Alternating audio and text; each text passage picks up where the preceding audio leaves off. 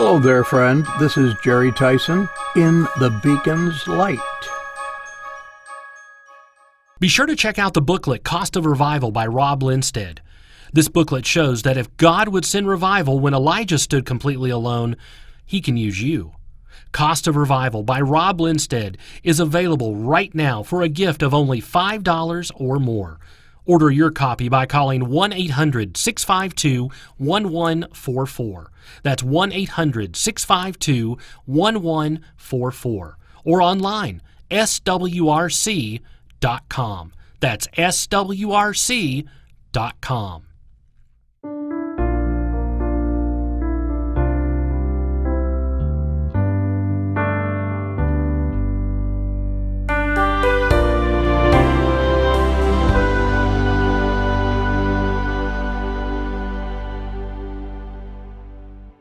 My wife, Jody, has been a piano teacher for many years.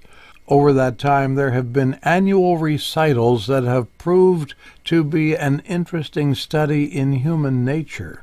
It's beyond the ability to comprehend why some of the least talented pianists seem to be infused with high levels of confidence. In truth, it is overconfidence coupled with oblivion to the reality of their lack of preparation.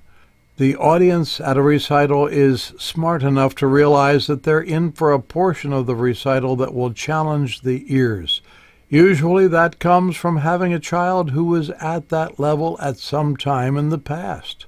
Occasionally one with real talent has a full measure of confidence, but usually not. They always have a twinge of doubt in their ability to play perfectly under pressure. Indeed, it's human nature. There are two things that should go hand in hand: sufficient practice and successful performance. A wise music teacher said it this way: don't practice until you get it right. Practice until you can't get it wrong. That is a sure road to success in music, sports, or anything else requiring preparation before consummation of the effort. From a spiritual standpoint, confidence can be a good thing. When taking the Great Commission seriously, Mark 16:50, which says, "And he said unto them, Go ye into all the world and preach the gospel to every creature," we need to have the confidence that shows we believe Matthew 28:20, which promises, "Lo, I am with you always, even unto the end of the world." A salesman needs to be sold on his product. He should be the owner or user of the item he is selling, whether it be an automobile or the soap to keep it clean. As believers in Christ, we aren't selling a product per se, but the concept is somewhat similar. If we don't believe in Him, His power to save, His ability to keep us safe in His hands until we leave this life, we will have more than a little difficulty persuading others of their need of a Savior. Scripture is full of people who had the confidence that they were delivering a message given them by God to be conveyed to others. Every prophet in the Old Testament, the apostles, the writers of the Gospels and the epistles, and even the people who were among those that saw the risen Lord before He ascended into heaven, all had confidence that they had a message of truth to tell. We have the same truth, but do we have the same level of confidence? For one who has not been a believer in Christ for long, probably not. That's a given. The car salesman who just started selling cars yesterday, after a life of sweeping the floors in a high-rise office building, most likely will not be a candidate for Salesman of the Year if you are his first customer. There is one difference, though. The new believer has the indwelling Spirit of God working in his life and mind. As Paul wrote in 2 Thessalonians 3:3-5, "But the Lord is faithful, who shall establish you and keep you from evil. And we have confidence in the Lord touching you, that ye both do and will do the things which we command you. And the Lord direct your hearts into the love of God and into the patient waiting for Christ." The new believer might not know much about his new faith, but he knows enough to tell someone that Jesus has forgiven his sins and that he is on his way to heaven. The Apostle Paul was one of the most dedicated witnesses for Christ in history. The book of the Acts contains his story, and the book ends in Acts 28:30 and 31 with these words, "And Paul dwelt 2 whole years in his own hired house, and received all that came in unto him, preaching the kingdom of God, and teaching those things which concern the Lord Jesus Christ with all confidence, no man forbidding him."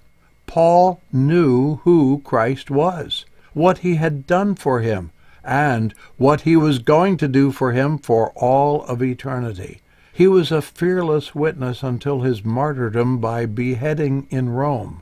That confidence resulted in people being unable to shake him in his faith or contradict him. His faith in Christ was real, personal, and unshakable. Again, we have a foundation stone in Psalm 118:8. "It is better to trust in the Lord than to put confidence in man." As the great old hymn says, "My hope is built on nothing less than Jesus' blood and righteousness." Here are just a few verses to fit the concept of confidence. Proverbs 14:26, "In the fear, or the reverential respect of the Lord, is strong confidence, and his children shall have a place of refuge." Proverbs 25:19, "Confidence in an unfaithful man in a time of trouble is like a broken tooth and a foot out of joint." One can hope to avoid the broken tooth, but it's not likely we can avoid the unfaithful man. In 1 John 2:28, we find the challenge, "And now, little children, abide in him, that when he shall appear, we may have confidence and not be ashamed before him at his coming." The more we read the Word, the closer we draw to the Lord through prayer. The more we will know him in a personal way, and with confidence go through the rest of life to the point of seeing him face to face, either at death or the rapture.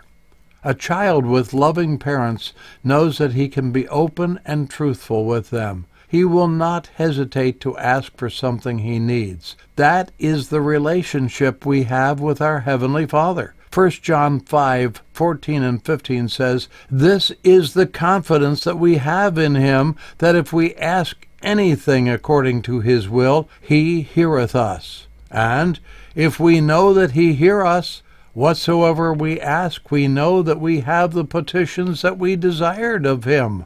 Verse 15 does not tell us that we should ask for a new Cadillac every year. The name-it-and-claim-it crowd might believe that that's what the verse teaches, but verse 14 has the qualifier built in. We must ask according to God's will. Unselfish asking, intercession for others, asking for blessing for those in need. These kinds of prayer are according to his will, and for them we can expect a desired answer.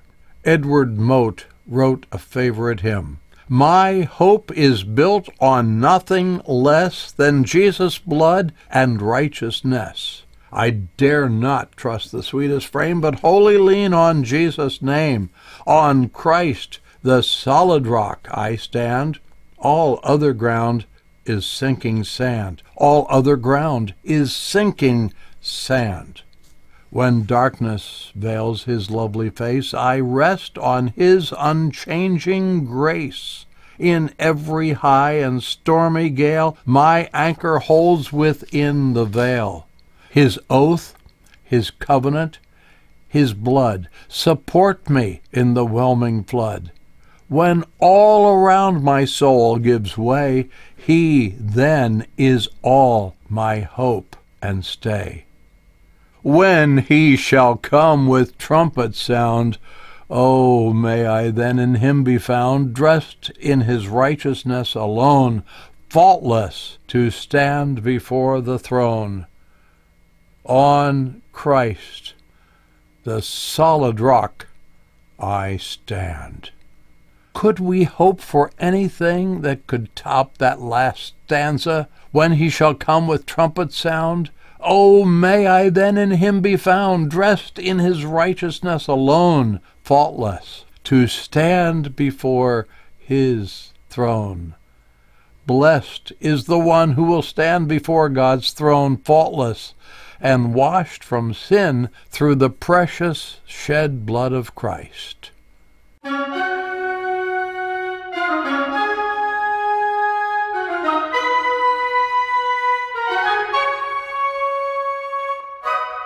In the Beacon's Light is a production of Beacon Street Media. Feel free to contact us at www.swrc.com. This is Jerry Tyson reminding you that when we walk in the light, as he is in the light, we have fellowship one with another, and the blood of Jesus Christ, his Son, cleanseth us from all sin.